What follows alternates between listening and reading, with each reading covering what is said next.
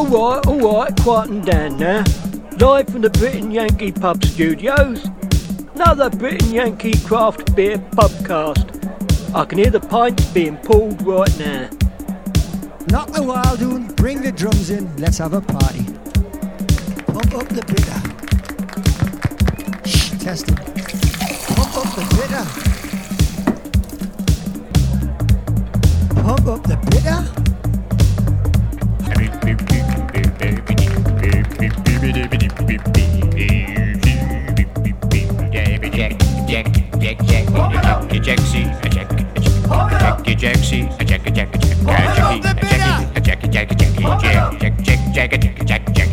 Take it away, lads. You are paying for that beer, aren't you?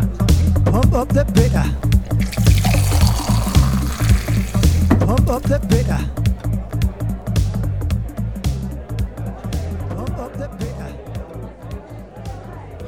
Welcome to yet another pubcast from the Brit and Yankee, but as we have talked about, we're not pubcasting from the pub studios, we're pubcasting on the road, and this is number 2 in our series of being on the road. With me on a St. Patrick's Day weekend is my good buddy and guest host for the day, Ken McMullen from Hotvine. Hey, Ken. Good morning, Phil. A top of the morning to you, sir. And McMullen, earlier and earlier. Yeah, I know. We are recording bright and early here on a Saturday, and very, very kindly, the guests on our show today have come in early, and they have wiped the sleepy dust from their eyes, and I'm very happy to say that we are at Ike and Oak Brewing Company here in Woodridge, Illinois. And with me, sitting across from us, is the owner and general dog's body, I think, probably, Ed Ranquest. Hi, Ed. Good morning, everyone. Good morning to you. And with him is Nathan Turtell, who is the head brewer and the man who has produced all these wonderful beers. Hi, Nathan. Hey, good morning. Thanks for listening again, guys. All right. I love it. He's got a very husky voice, doesn't he, Ken? You know, he's pretty good. All right. So I came here, I think about a week after you'd opened. Ken, you came here. It was about a couple of weeks ago. Yeah, a week ago.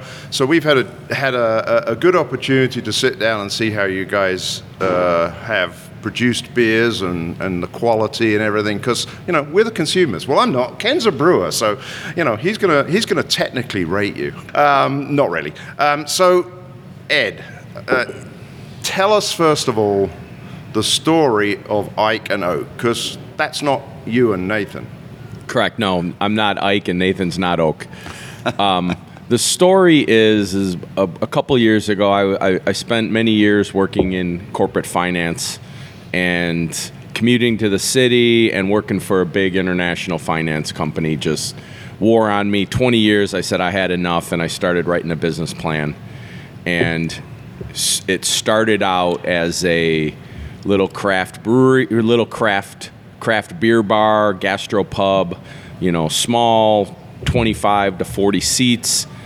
And I made the mistake of taking a trip out to Colorado and did a brewery, kind of a brewery tour of Denver, Boulder, and Fort Collins.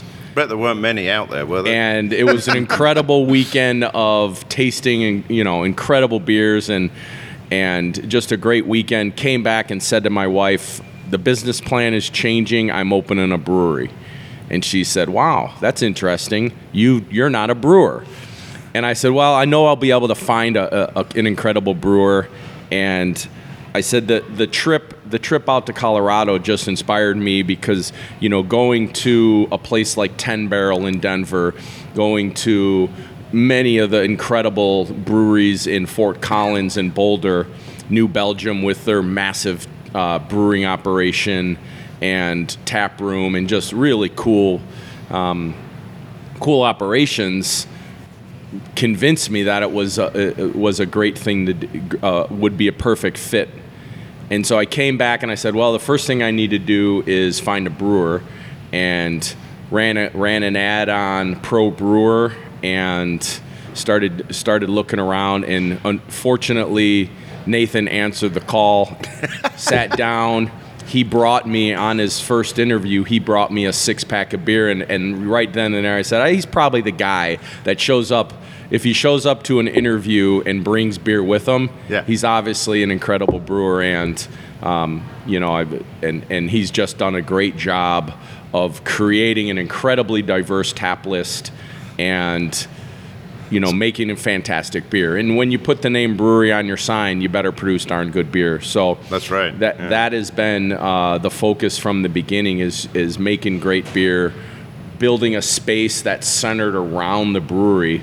My one direction to the architect when the plan got going, my one direction to the architect was, I want you to feel like you're in a brewery from anywhere you sit in the space. Right. And because that's what I recognized on that trip to Colorado was all of the really cool places, you felt like you were in a brewery. You felt like you were part of the brewing operation.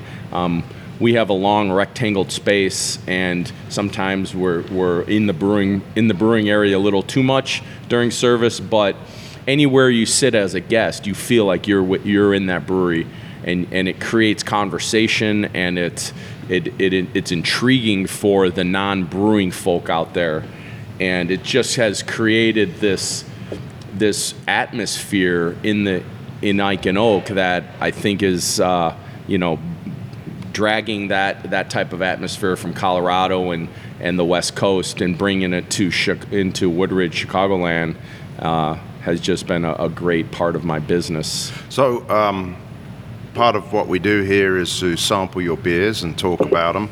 And while we've been talking here, before we get to my next question for Ed, is that we have lined up 4 beers that I chose basically because I like the classic styles.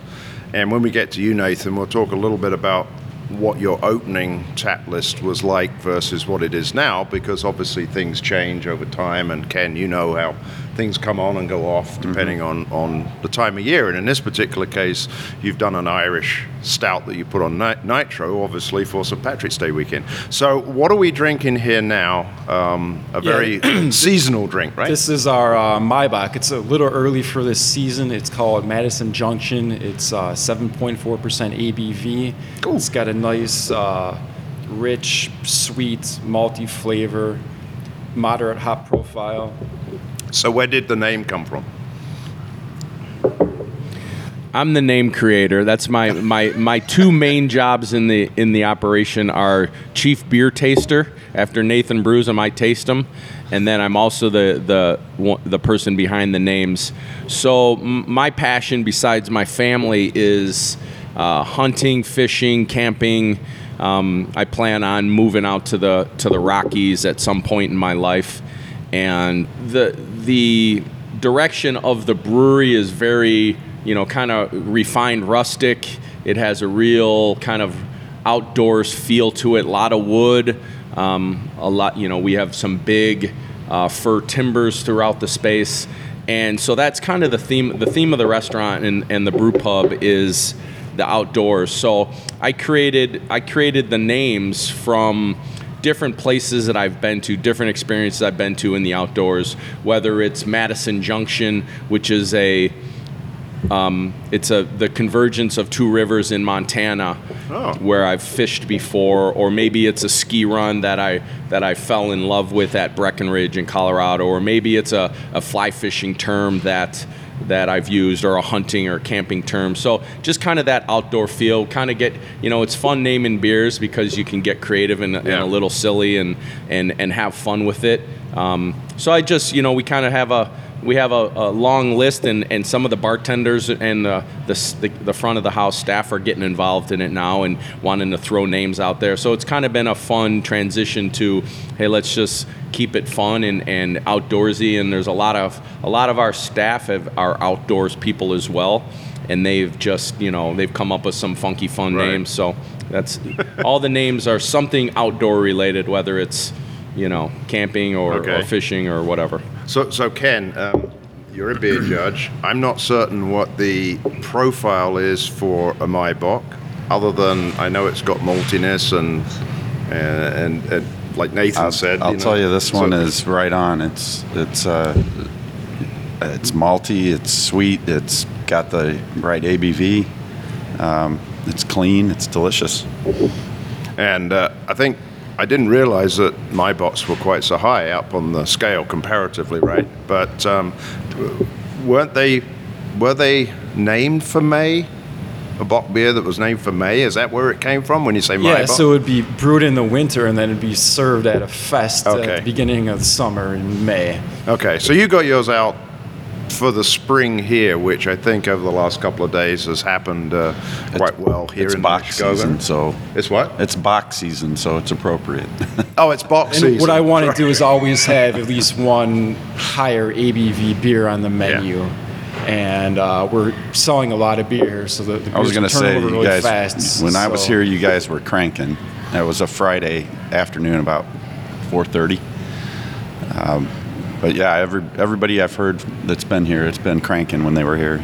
So congrats on that. So, Thank you. So the one thing that you didn't tell us was Ike and Oak.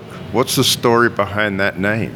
Because your logo is a bear with an oak leaf. So right. So we got the oak bit. name, the name started out. Ike and Oak is a funny kind of story that's turned into this. You play telephone with your kids, and this story is evolved. The story of Ike and Oak has evolved over the years with my wife and 5 kids. And it started out, my oldest son is 21 now. He was 1 year old. We were a new family. We took our first trip out to the Rockies camping, and we had an encounter with a grizzly bear while camping.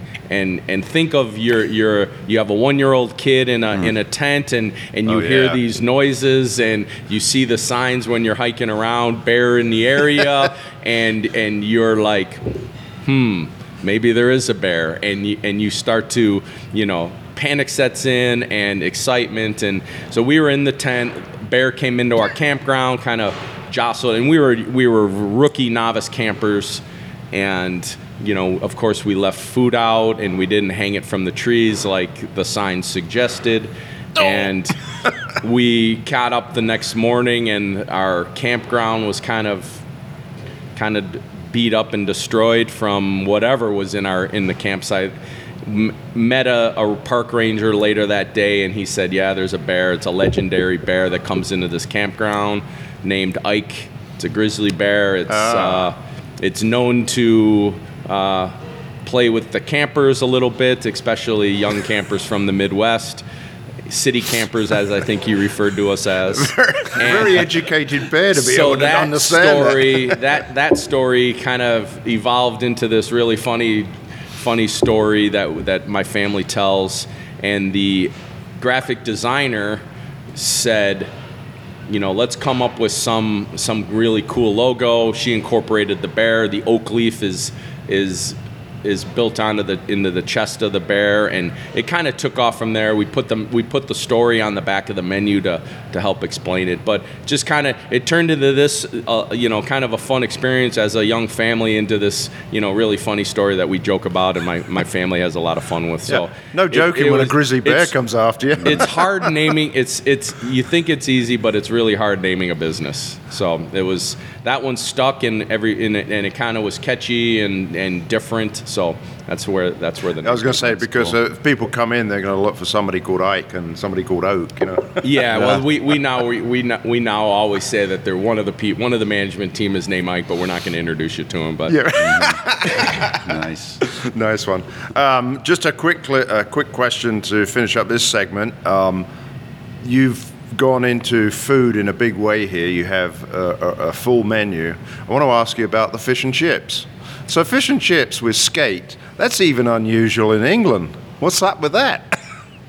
Well, as I started to, Nathan had a plan for the brewing operation, and I knew that he would create an incredible tap list. Then I started focusing on the kitchen, and I found an incredible chef named Michael Reed. He's got a decade worth of experience in fine dining, is born and raised in Westmont. He's been working in the city for the last many years, and wanted to get out of fine dining, wanted to experience, challenge himself to be in a brew pub situation, in a brew pub setting. And my two favorite things are pizza and beer. And I love every kind of pizza and I love every kind of beer. I don't have a specific style that I like to drink more than any other. And so I found Michael, and I said, okay, here's your one direction. Figure out how to make incredible pizza.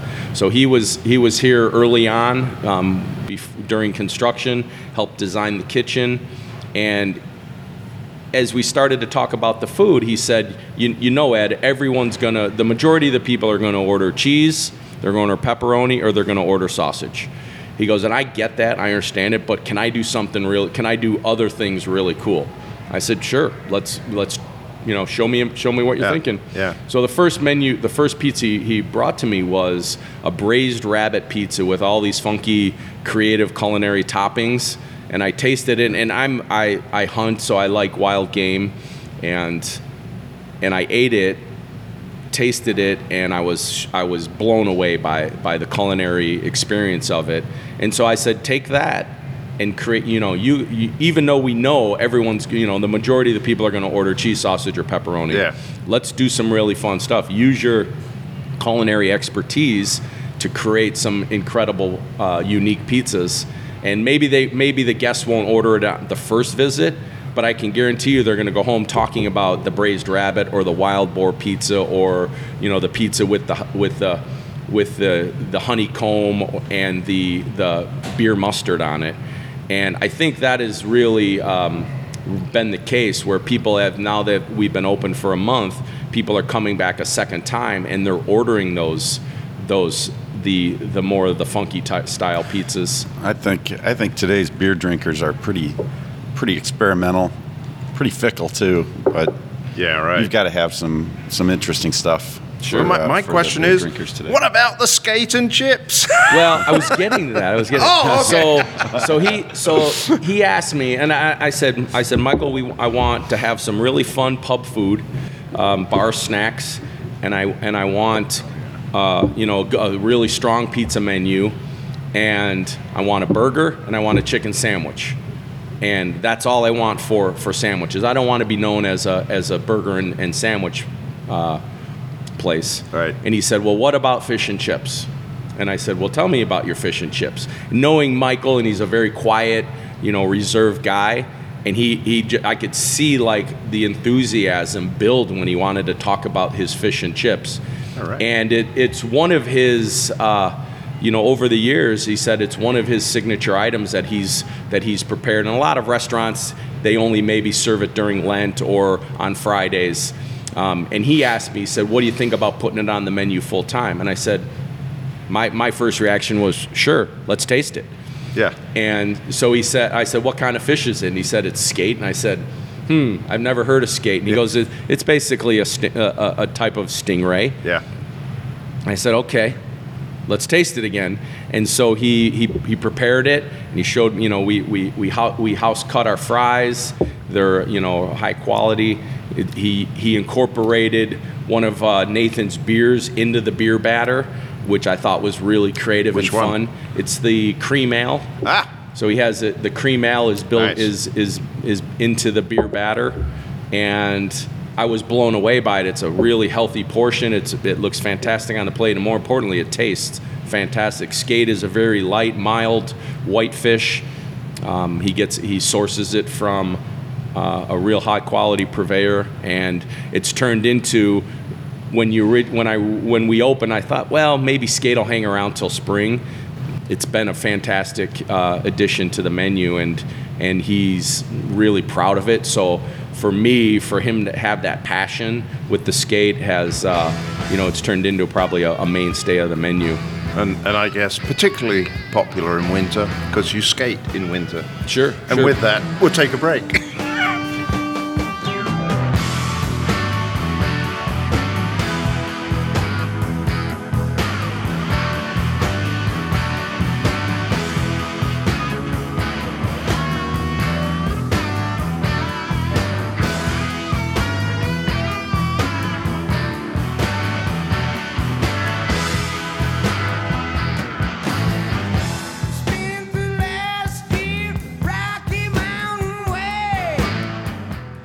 The next beer that we're sampling off your extensive list of looks like 10 that you have, Nathan, is your, I've forgotten what it is. Oh, the broken carabiner, which I think a carabiner is the thing that you clip on when you're mountain climbing, and it's got that little hoozy that opens. Correct. It's a mountaineering accessory that's really important when you're brewing beer or mountain climbing or camping.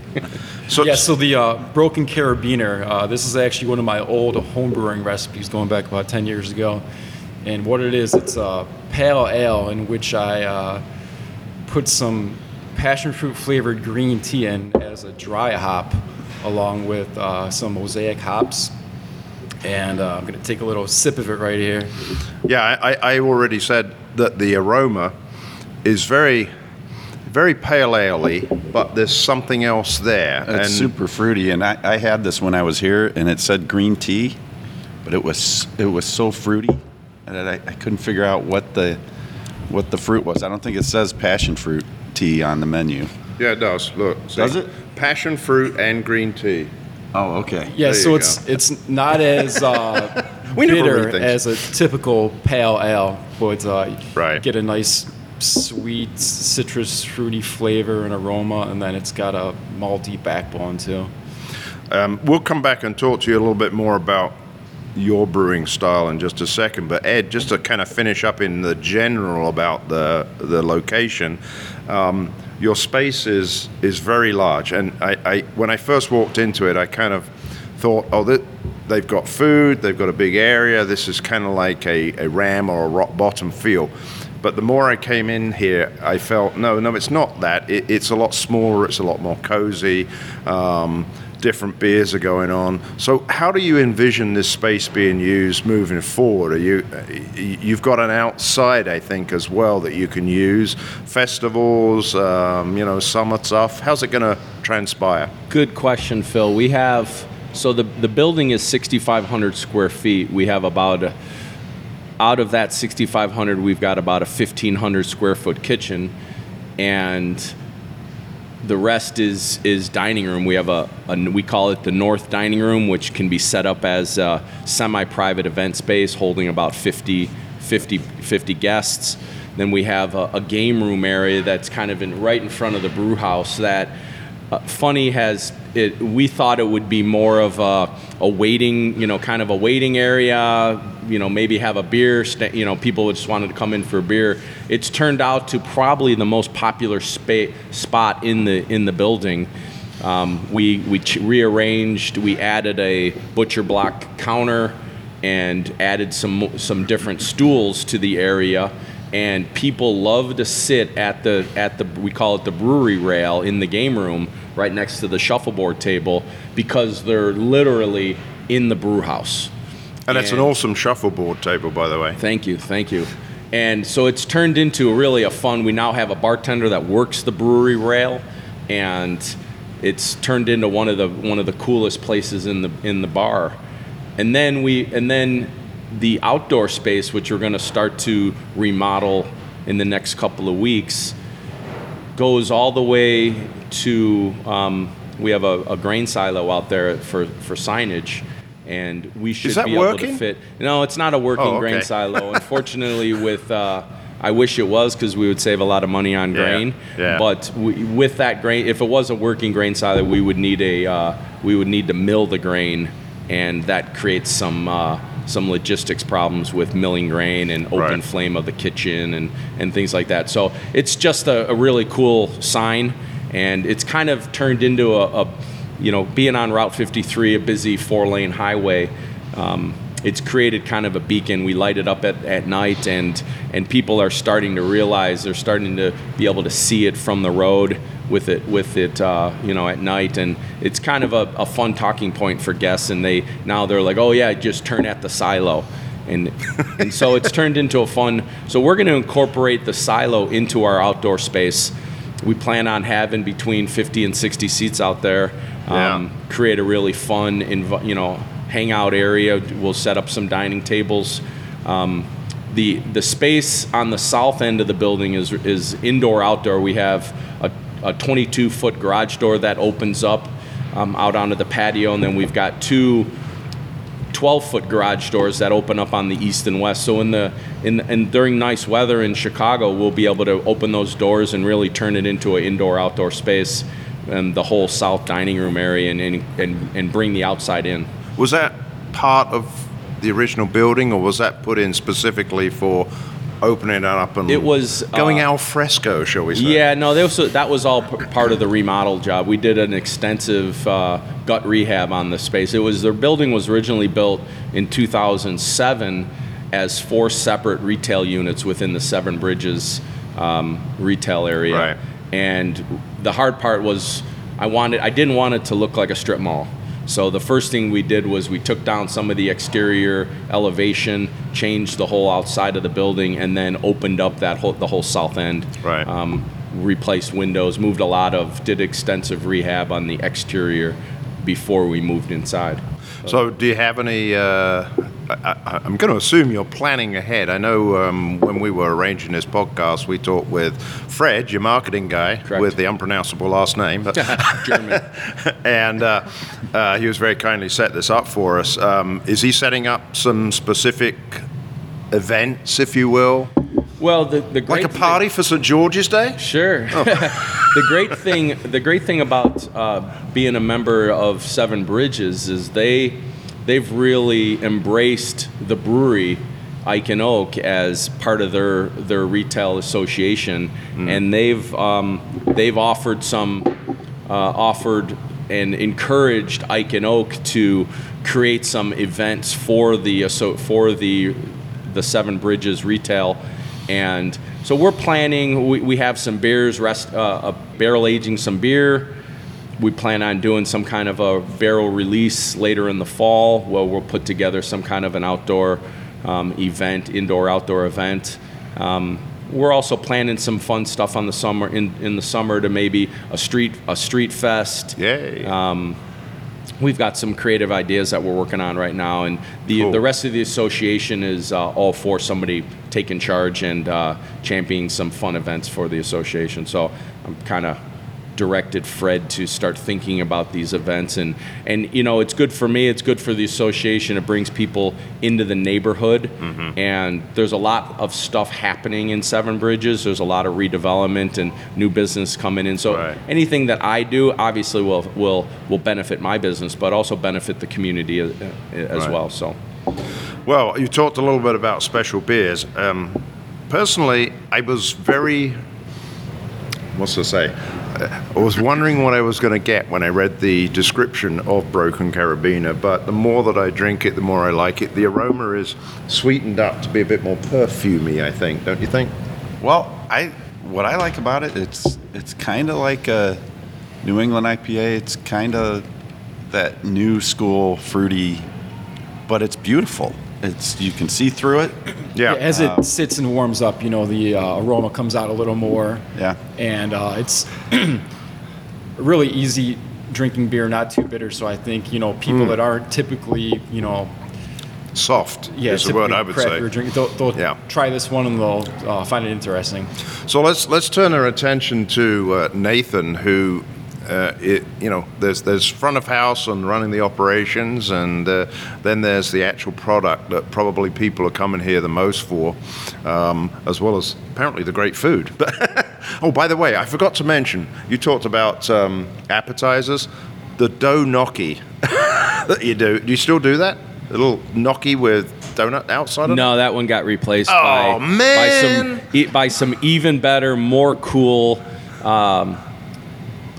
mini lollipop corn dogs. So we're going to continue to, just like we rotate beers, we're going to continue to rotate part of the menu, keep it fresh and exciting. So yeah, dough gnocchi didn't last very long, but now we have some really fun little corn dogs. Too fat, corn dog bites that have replaced it. We'll take a look at those later. All right, so back to the beer. So Nathan, you've got quite a pedigree in the brewing world. Tell us a little bit about your background. Did you do home brewing originally? Yeah, great question, Phil. So, long time ago, I used to work in an office cubicle and didn't find a whole lot of passion in my job. my wife gave Like me many of us. home brewing kit for Christmas one year, and found that I really liked home brewing a lot more than I liked my job sitting in the office cubicle. How many years ago is this? That was about 2010. Okay.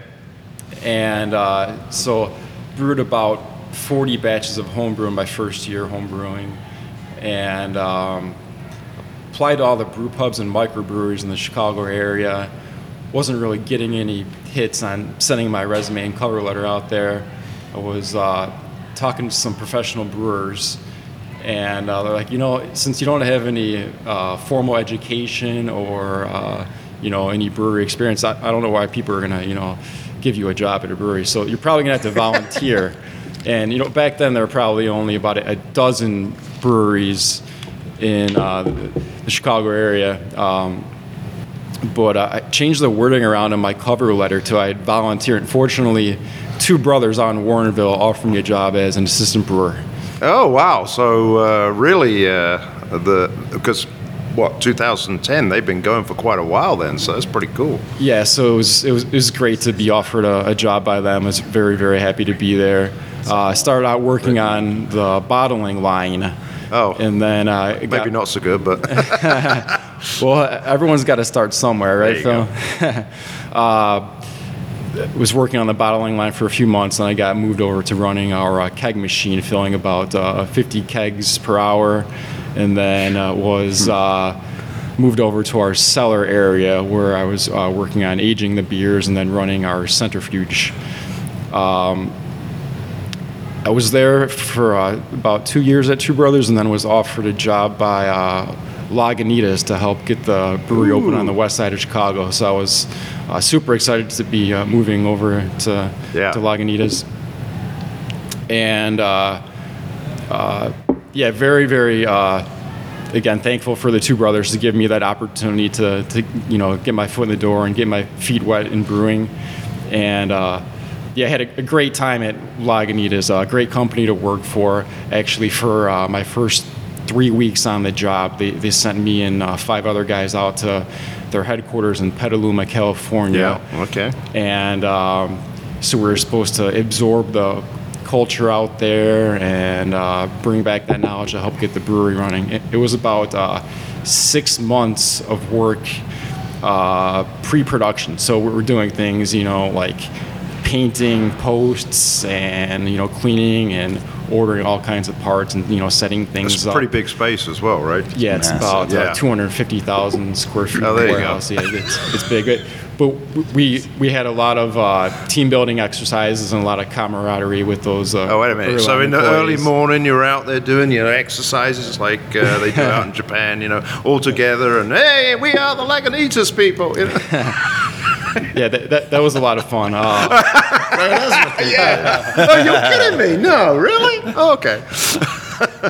I spent 2 years at Lagunitas and then was offered the position as the brewmaster at Baderbrau as we look to open up the brewery on the south side of Chicago. second version of that, right? Because That's correct. Yeah, actually, the backstory behind Baderbrau is that it was Chicago's original craft brewery. It was opened up in the late '80s out in Elmhurst. Yep. And the new owner, back when he was an undergrad at the University of Chicago back in the early '90s, if he wanted to drink craft beer, it would be either Baderbrau as the local Chicago choice or Sam Adams. Yeah, and, that's right. So then later on in his life, after he was a financial analyst, he wanted to open up a brewery. He was an avid home brewer, and he decided, he found that the Baderbrau name had no copyright or trademark protection on it. So he resurrected the brand kind of by claiming it off the scrap pile.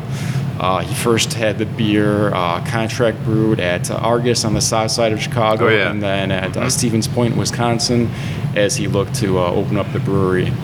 And that's about a 25,000 square foot warehouse near McCormick Place on the south side of the city. So they used to brew a lot of lager styles, right? Yeah, so you've had a lot of experience in that. Yeah, so we brewed predominantly lagers besides a Hefeweizen. Yeah. To answer that question, Phil. So back when I was a home brewer, I like to do some creative stuff. brew a lot of different styles. And then when I worked at Two Brothers, it was mostly ales. At Lagunitas, it was mostly ales. Yeah. And then at Beta Brau, it was all lagers. So that was, kind of a big difference there. So here now that I'm Ike and Oak, I'm brewing a few lagers and then, a lot of creative stuff too. Yeah, and that's, I think, what we've seen in this beer, Carabiner. I'm going to give you my consumer perspective. Worth trying, worth having a second one, different, tasty. And again, I was very, hesitant when I first saw the description, but as we always know, you've got to try these things and then you might find a little gem. So we'll take a quick break, come back with another beer that's a classic style that you've got on the menu, and we can talk a little bit more about the styles that you are brewing now and what you want to do in the future. Rocky Mountain High, Rocky Mountain High, Rocky Mountain High.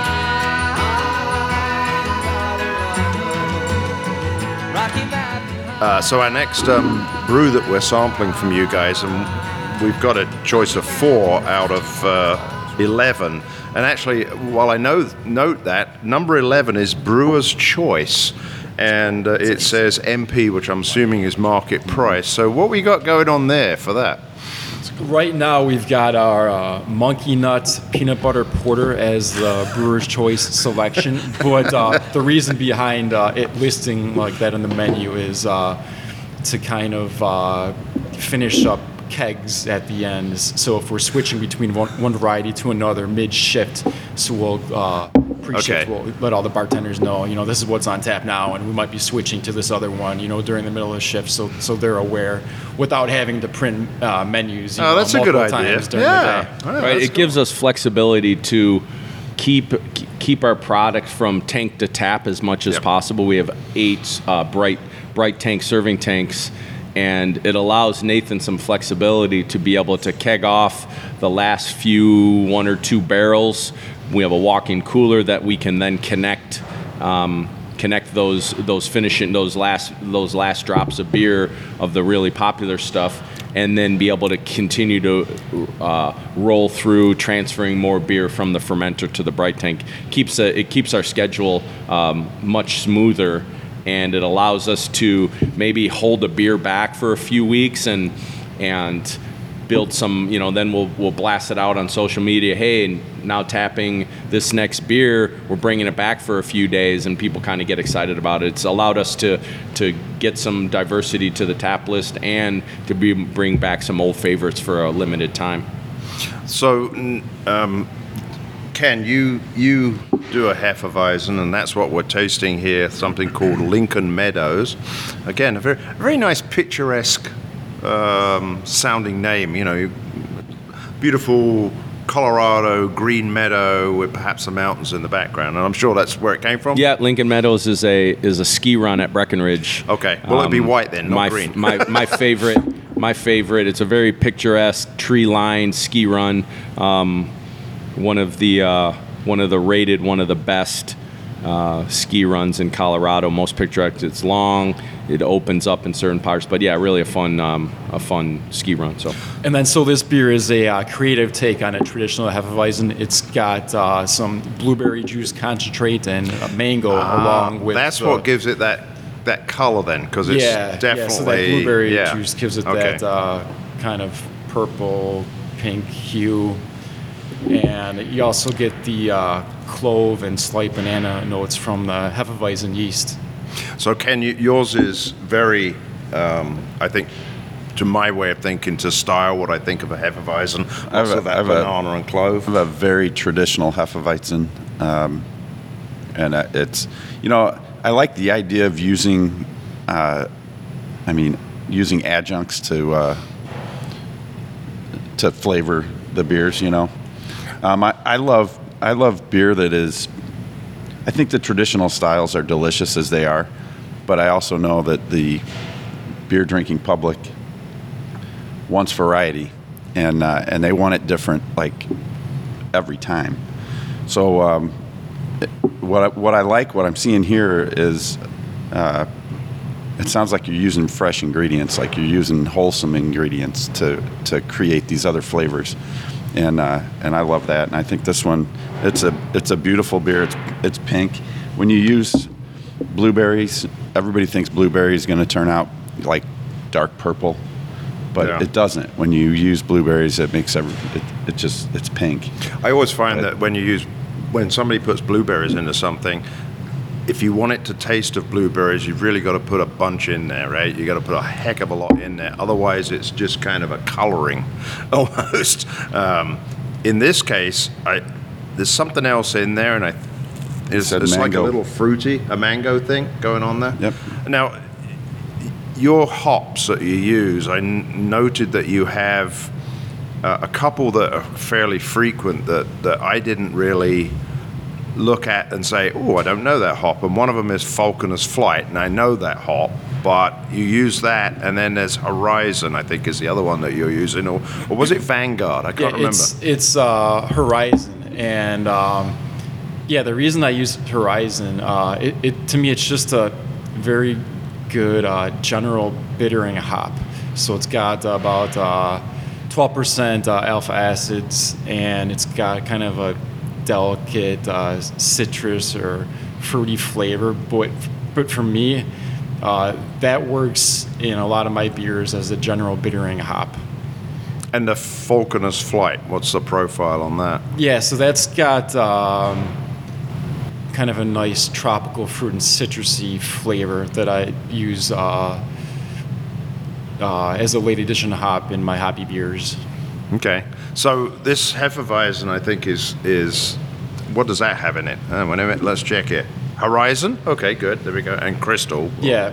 The Crystal is very used in lagers, right? Yeah. So well, is this a lager or an ale? So it's an ale. It's an ale. Okay. So I don't know. I just drink the bloody stuff. Yeah. So to me, Crystal's kind of an American version of traditional German hop. So tell us a little bit about why you use adjuncts the way you do, and are you going to have classic styles? And I think the last one we're going to drink is a classic style. The Maibach was too. Well, I guess the Maibach was. Yeah, exactly. That was right there. So very good question. Yeah, so I do like to experiment with different flavors in my beers, but I'm also going to have traditional beers always on the menu as well. So there's I've done a Pilsner, I've done a cream ale, an IPA. A regular IPA, or it's an American IPA. Okay. It doesn't have any adjuncts in it. Yeah. I also just brewed a Kolsch just this week. That's not on tap yet. Ooh. I just brewed a Bohemian Dunkel, so a dark Bohemian style lager that'll be on tap in a couple weeks. So, how many days a week do you brew here? I've been brewing 2 days a week on average. I brewed 3 days this week. We've been selling a lot of beer, but we got a 10-barrel brew house here. I've been brewing consistently 2 days a week.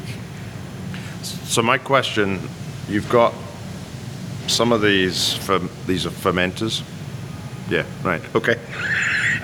Help me out here, Ken. You know this stuff. But you've also... cone on the bottom, Phil. Okay, fermenter. Got it. But you've also got stuff in the middle of the brewery, which is stacked on top of one another. Are they? Yeah, great questions. And how the hell do you get it up there? Do you have to get up on a ladder? Yeah, so Phil, what you're referring to, those are our bright tanks, which are our serving tanks here, and we've got 8 of them. They're double stacked, so it's a really cool backdrop here. So come check us out, take a look at it for yourself. But so those are 10-barrel size. So there's 8 of our beers that are on tap are connected to those serving tanks, and we've got a small walk-in cooler where I've got 3 more beers on tap for 11 total. And there's 6 fermenting tanks. Those are the conical fermenters you were talking about. Yep. So it's my challenge to make sure that we always have 11 beers on tap. So it does become more challenging at times when I do want to brew these lagers, which take say at least 25 days to age, compared to a hazy New England style IPA, which takes 10 days to age. So I just need to always be analyzing, how much beer we're selling and how long it's going to take to ferment new beers that I'm going to make. So we should talk about the inimitable New England IPA, because obviously that's a very trending style, and you do have a double New England IPA on here called Mount Massive. And then do you have like what's your hopper dropper? Is that a New England? The hopper dropper is just the standard American IPA. Oh, okay. And, Mount Massive, which is the double New England style IPA, that's been our bestseller. That's been on tap for 2 weeks now. Which one? The Mount Massive? The Mount Massive. Okay, and then you also have a milkshake IPA. Yeah, so that's another hazy style with a different take on it. There's lactose and vanilla in that one. And that's called Woolly Mammoth. Correct. That's our number 2 bestseller, and then the Hopper Dropper IPA is our number 3 bestseller. So our hoppy beers are selling very well. So in my ever seeking event to try, I want to really understand why it is you think these New England IPAs and the hazy ones and the milkshake ones sell so well. Yeah, that's a great question, Phil. Being a brewer, not the consumer on this one, I don't have an answer for it, but I know that I'm going to keep making them because people love them. Yeah, and I think they're the new crossover beer. I mean, it's the people drinking those are not the seasoned craft drinker. They're new to craft, and the reason they're drinking them is because they're not bitter, they're sweet, and they're very approachable. They're bringing new people into craft. And it's a good thing, man. Well, yeah, I agree. We always say drink what you like, right? So I've just been approached by another beer that Ed went off and got, and that is your Mount Massive, which is now the description you give it is double New England IPA, 8.1, so quite high, double dry hopped, hazy, full-bodied, yes. Floral, citrusy, and fruity hop character. You got all the bases covered there.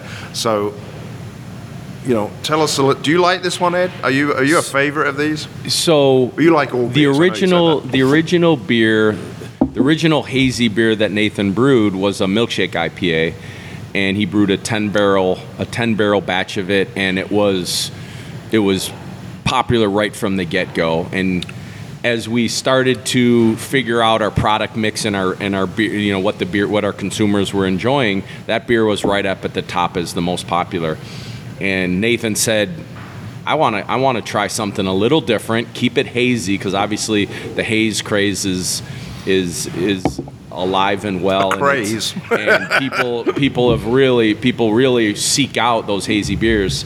He said, I want to ratchet up the intensity a little bit and do a double New England IPA. I said, go for it, because I think it'll sell.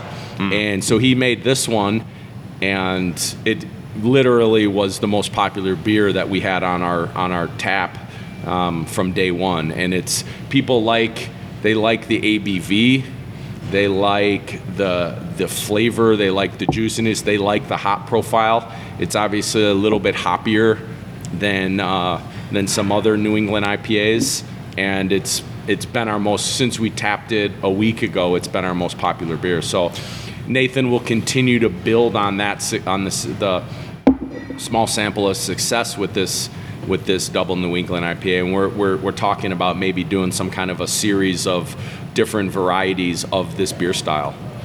So Ken, tell me what I'm looking for in this. I'll tell you if I like it or not in a minute, but tell me, what should people look for in this type of beer from your perspective? Well, you're looking for very low bitterness, if any at all, really. I think most of the hop additions, and looking at the hops, they're all aroma hops.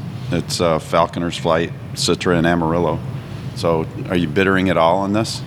Yeah, you're right. There's no bittering hops in this at all. I've got some Whirlpool kettle additions and then 2 dry hops. Yeah, so you're looking for all fruit, maybe some floral, mostly fruit. Mm-hmm. Yeah, and I mean 8.1%. I mean that's it doesn't taste like it. Yeah, it's very well hidden. This bugger's going to sneak up on you. I can tell you. If you have a couple of these, about 7.5% is when you can start feeling the heat from alcohol. Yeah. But you don't even, it's covered up in this. So I have to say it. This is a very soft, not too juicy, quite easy drinking beer. I am surprised. It's one of the better ones that I've tasted, and I don't like, when it's like this, I don't like to have something that is, really in your face with the orange and, all the rest of it, the pineapple. This is very muted, Well, I think. I don't see any juice added, so this is Correct. all Yeah, it's all beer just, ingredients. the haziness and the juiciness just comes from the yeast and the hops, and the malt gives some sweetness. It's very easy drinking. I'm certainly, and it wasn't one of the ones I chose for us to sample, so I'm very glad that you brought that over. In Mount Massive, where's that? Mount Massive is the second highest peak in Colorado. It's a incredible hike, and it's an incredible name. So It's massive. Right, and being over an 8% ABV, we're like, let's come up with something really cool and a fun name. And Mount Massive just was at the top of the list, and it's a great place to go visit as well. So we're going to create kind of the mount based on this success of this double New England IPA. We're going to start to create kind of a mount series where we're going to come up with some, Nathan's going to create some really fun recipes and some different varieties of this beer, and we're going to kind of call it the Mountain Series over the next 6 or 8 months. What are you going to do with Pike's Peak? I don't know. Pike's Peak is, we'll have to come up with a different name for that. Brackets, Mount. Okay. 2 very good beers. The Hefeweizen is very different, delicious. We're going to come back now and do our little nod to St. Patrick's Day when we talk about your one that you've got on tap this weekend, the Irish Stout. Yeah, the Breckdon Irish Stout on the Nitro. I'm glad you knew how to pronounce it, because I was going to ask you about that. All right, we'll be back in a second.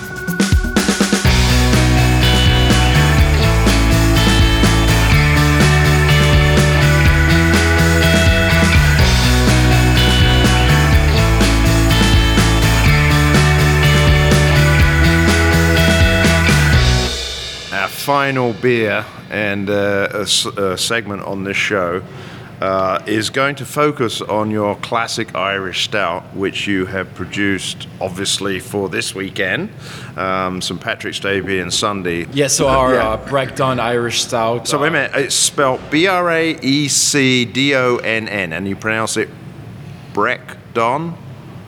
I'm not Irish. Ed can chime in. Yeah, that's correct. So it's a Gaelic term, pronounced Breckdon, and in Gaelic it translates to brown trout.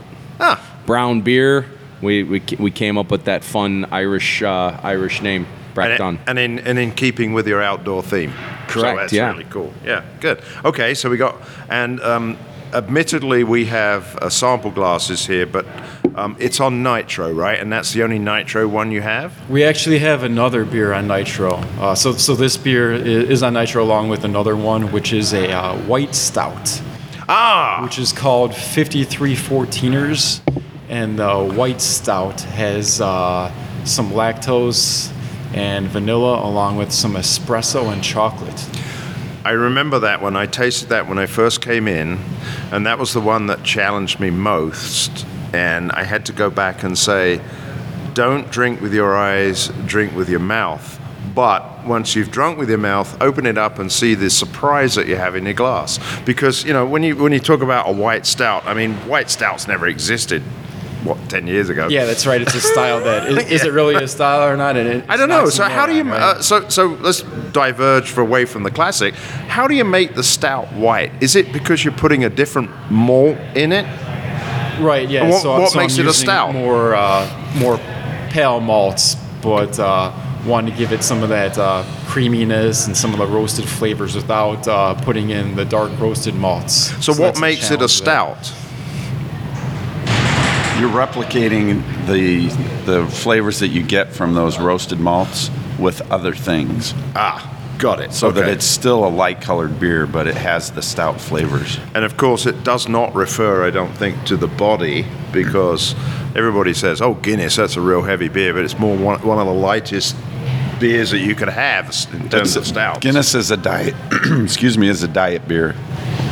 Seriously, it's. I think it's below 4%. That's right. Yeah. So when you pour the black and tan, right, you pour the Harp first, and you pour the Guinness on top of it, and the Guinness, since it's lighter in body or specific gravity, the darker beer actually stays on top of the lighter colored beer. I know black and tans were quite popular about 20 years ago, and you got that little spoon that you can put it on. So now it's very difficult to find the traditional, which was Bass originally, that traditional one that you put on the bottom. But Smithwick's is an acceptable. Bass and Guinness was a half and half, right? Well, I used to call it a black and tan. What was the tan bit on a black and tan then? That was the Harp. It was Harp. The Harp was the black and the Harp was the black and tan. Harp is an Irish beer. Yeah. But Bass is a Guinness, or is a English beer. Yeah, I know that. Okay, all right. Well, I stand corrected. Well, actually, I'm sitting correcting, but that's all right. Anyway, back to the Irish stout. So, what makes an Irish stout an Irish stout? And it isn't because it's green. Thank goodness you have no green beer. Please say you have no green beer. No green beer. The base malts I used. So I used some 2-row base malt along with some roasted barley and some black malt. I used some East Kent Golding hops for the hop addition here. All right, so we got a little British in the Irish. What are you looking at me like that for, Ken? Because I'm like racking my brain for an Irish hop. I don't. Right. Exactly. I don't know if any Irish hops exists. Maybe you could have used potatoes. Guinness probably buys it all, so there's none available to the public. Yeah, you're right. So as I drink this, it's got a delicious kind of dry roastiness to it. That's exactly it is light.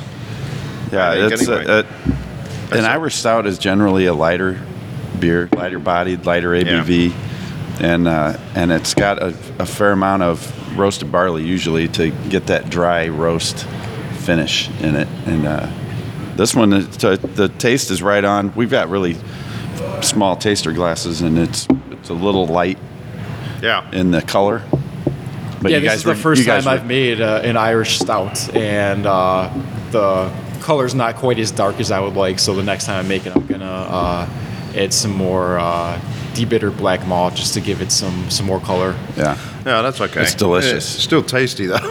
Yeah, it's tasty, Nathan, and it's on nitro, man. That's Nathan cool. told me. He said, I'm going to brew an Irish stout. I said, oh, great. Well, let's make sure it's ready for St. Patrick's Day. We tapped it on Monday of this week, and I tasted it, and being the chief beer taster, I was like, wow, fantastic. Guinness is one of my favorite beers, and I was like, wow, incredible. That's a great Irish stout. And he said, oh, by the way, this is the first time I ever made it. And I'm like, well, nice job. Cheers to that. And so, super proud of this beer, having some Irish heritage, and I thought Nathan did a great job with our inaugural Irish stout for St. Patrick's Day weekend. Yeah, one of the things I love about brewing here at Ike & Oak is the amount of creativity and flexibility that I have to put things into perspective. So I brewed about 20 different varieties of beer here, and we've been open for just over a month now. And at my last job at Baderbrau, in the 2.5 years there, I brewed 21 styles of beer. So I've almost brewed as many styles here in a month and a half as I did in 2.5 years in my last place. And that was due to a few factors. But one is that, so we had 100 barrel fermenters there, and we were selling about a third of the beer in our tap room as we are here at Ike & Oak. And I'm using 10 barrel fermenters here. So we're going through batches of beer, and a couple of weeks here when it would take, I had beers sitting in our huge walk-in cooler at Baderbrau. They were sitting in there for 2 years just because the owner wanted me to fill these huge, 80 barrel, 100 barrel fermenting tanks, but the beer wasn't being sold. So right, and you got to keep the beer fresh. I'm sure you guys know that. So now we're drinking a stout, and that leads me on to kind of a follow-up question and getting to the end of our podcast. Stouts and imperial stouts are always great for putting into barrels, and as I came in, I noticed you had a great line of barrels there just by the shuffleboard area. By the way, is that a problem? Do people sit on the barrels? People do sit on the barrels. We've had to fortify them a little bit, but actually, it's once they're full and you have them sealed properly, they're pretty indestructible at this point, as long as someone doesn't try to pop them open and put a straw down in there. Yeah. So people if this area, the barrel area and the game room area has turned into a fun hangout, and people are sitting on them, leaning on them, and really it's just kind of turned into a fun area of the brew pub. So no big deal. So in terms of barrel aging, what have you got in there, and what do you hope to do? And you're talking about a mount series. Maybe you're going to have a barrel age series, and that also leads me into the second part of that question. You're putting stuff in crowlers, I know, because you've got a bunch of them sitting over there. Are you going to can or bottle, or is it just going to be crowler? Yeah, so we're going to start small in this barrel aging program. So I've got 6 25-gallon barrels here. They are bourbon barrels from Whiskey Acres Distillery out in DeKalb. I've got my double stout in them now, and the idea is that so 75 gallons of that beer is just going to be a bourbon barrel aged double stout, and the other 75 gallons is going to be a bourbon barrel aged double stout along with some coffee that I get from a local coffee roaster. Oh, cool. And to answer your question about packagings, so along with our 32-ounce crowlers that are filled on demand, I convert that machine over to fill 16-ounce cans, and I've been filling about 200 16-ounce cans per week. We sell those in 4-packs, Wow. and they're in our small retail cooler in the front. Okay. So in terms of a double stout versus an imperial stout, what's the difference there? Because I'm going, wait a minute, is it ABV or roastiness or Yeah, what? I'd say that the imperial stouts are going to be higher in ABV than my double stout. My double stout's at 7.3%, and you often see some imperial stouts that are 10, 11, 12% ABV. Okay. So, Ken, Yes. what off the list here that you see of the 11 beers, what do you think is the one that, from your perspective, being a brewer, is the one that you go, wow, that's kind of interesting. That's a really adventurous beverage. I think, I would have to say it's either the white stout nitro or the cherry sour. And we didn't get to the cherry sour, so yeah. The others are I mean, they're, Nathan has a little bit of a twist on a lot of these styles, but they're very well-known traditional, styles that are, Right. It's what you would expect from a new brewery. So do you have a assistant, or is it just you at the moment? Just me. Just Okay. me. That's how you keep your boyish figure, I can tell. Like, doing everything. Well, I wanted to ask a question. I see the fermenters. It looks like, are those double batch fermenters? Yeah, so we've got 6 fermenters here. 3 are 20-barrel fermenters. 3 are 10-barrel fermenters. That's cool.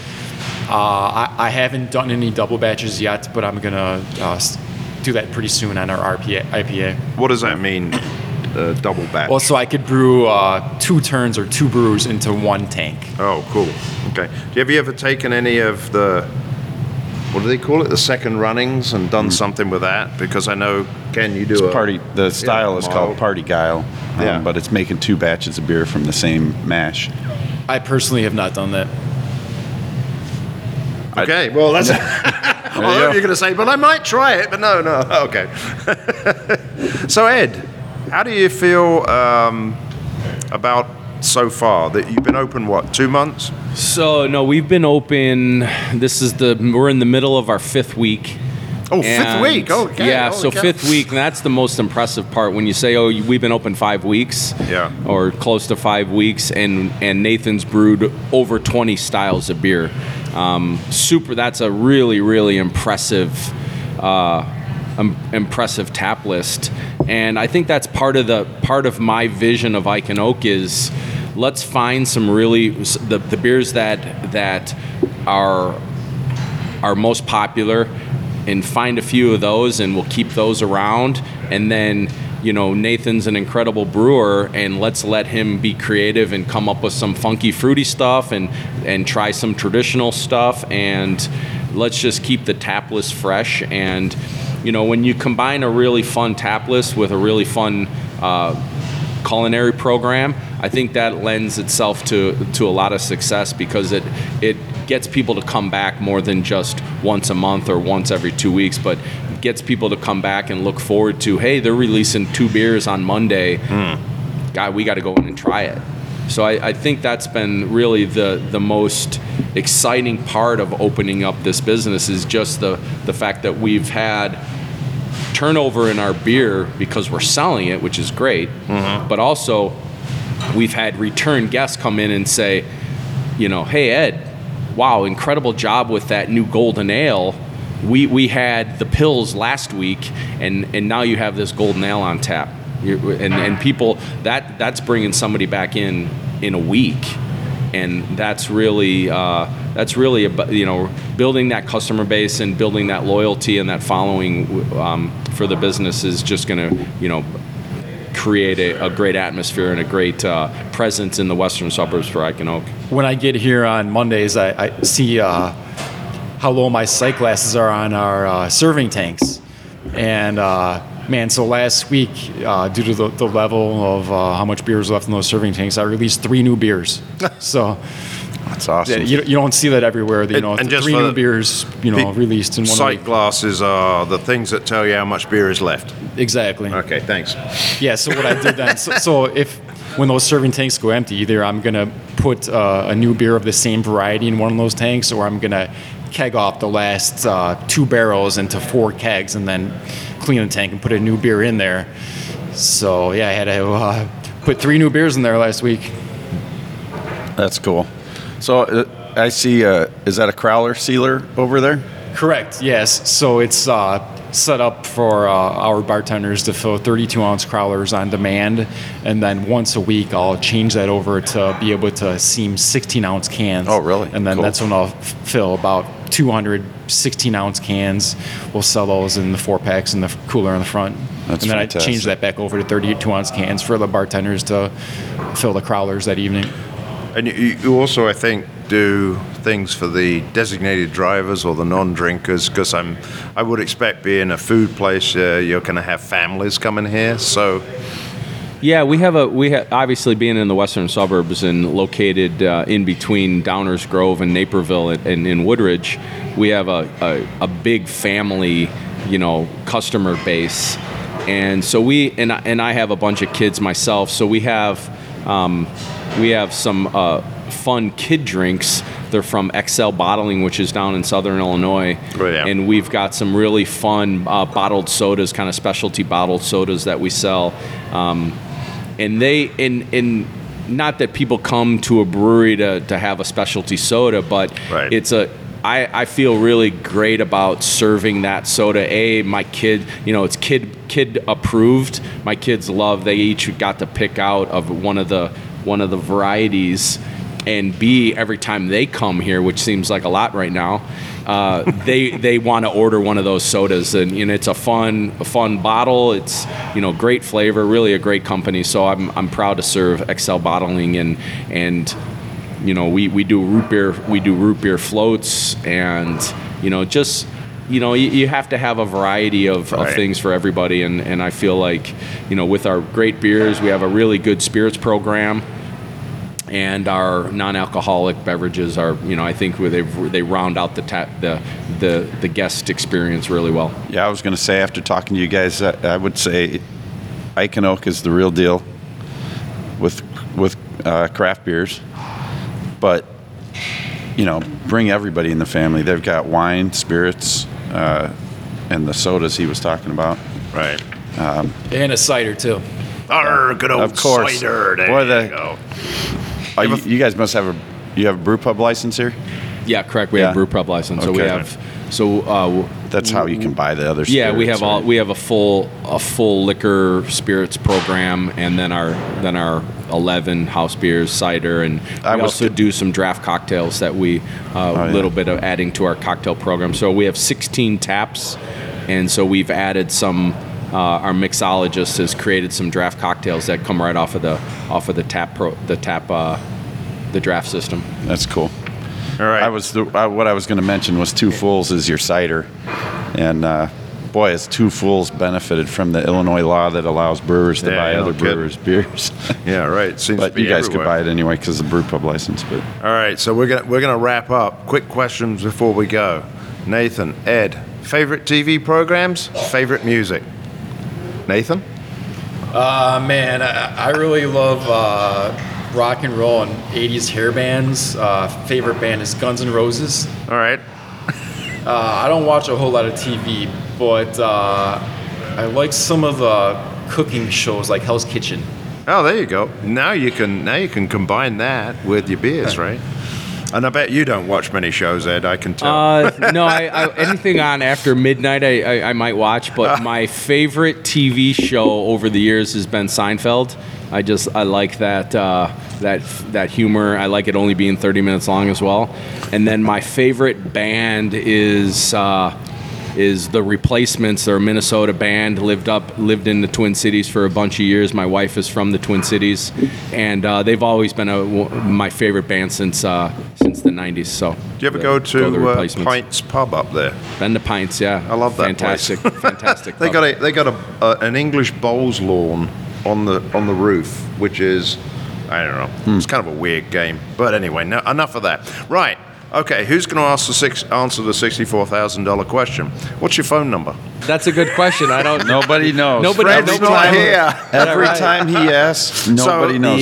You know For the record, address. he's While he's looking that his up on phone Google, number. what's the address? I'm looking it up in my. Address is, I'm looking up in my contacts. 6315 Main Street, Woodridge, Illinois, 60517. And we are on Route 53 near the Seven Bridges area. We're about halfway between I-55 and I-88 on Route 53.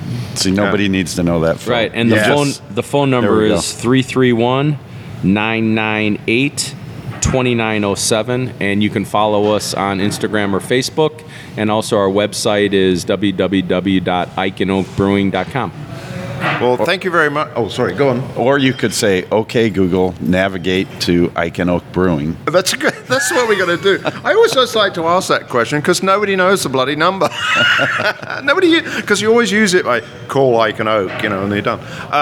Thank you so much, guys. I know you've got a busy day ahead of you, and we started off early. I appreciate your time. Great beers, good fun.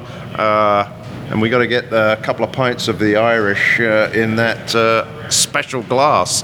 So we always raise our glasses at the end. Unfortunately, our glasses are empty, but we'll see how this works. And I don't know if it's good night for me. I think it's good morning from me. Yeah, good morning for me. Top of the Good morning. for me. Top of the morning. and Top of the morning. Cheers. Cheers.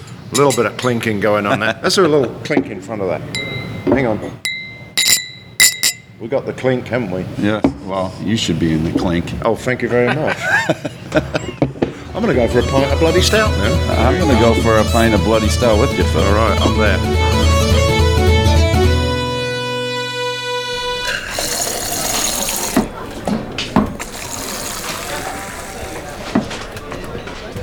Brit and Yankee! Brit and Yankee! I'll have a pint. No, go, give us a pint. You got any tetlers? A pint, please, Bob. Give another pint, please, Bob.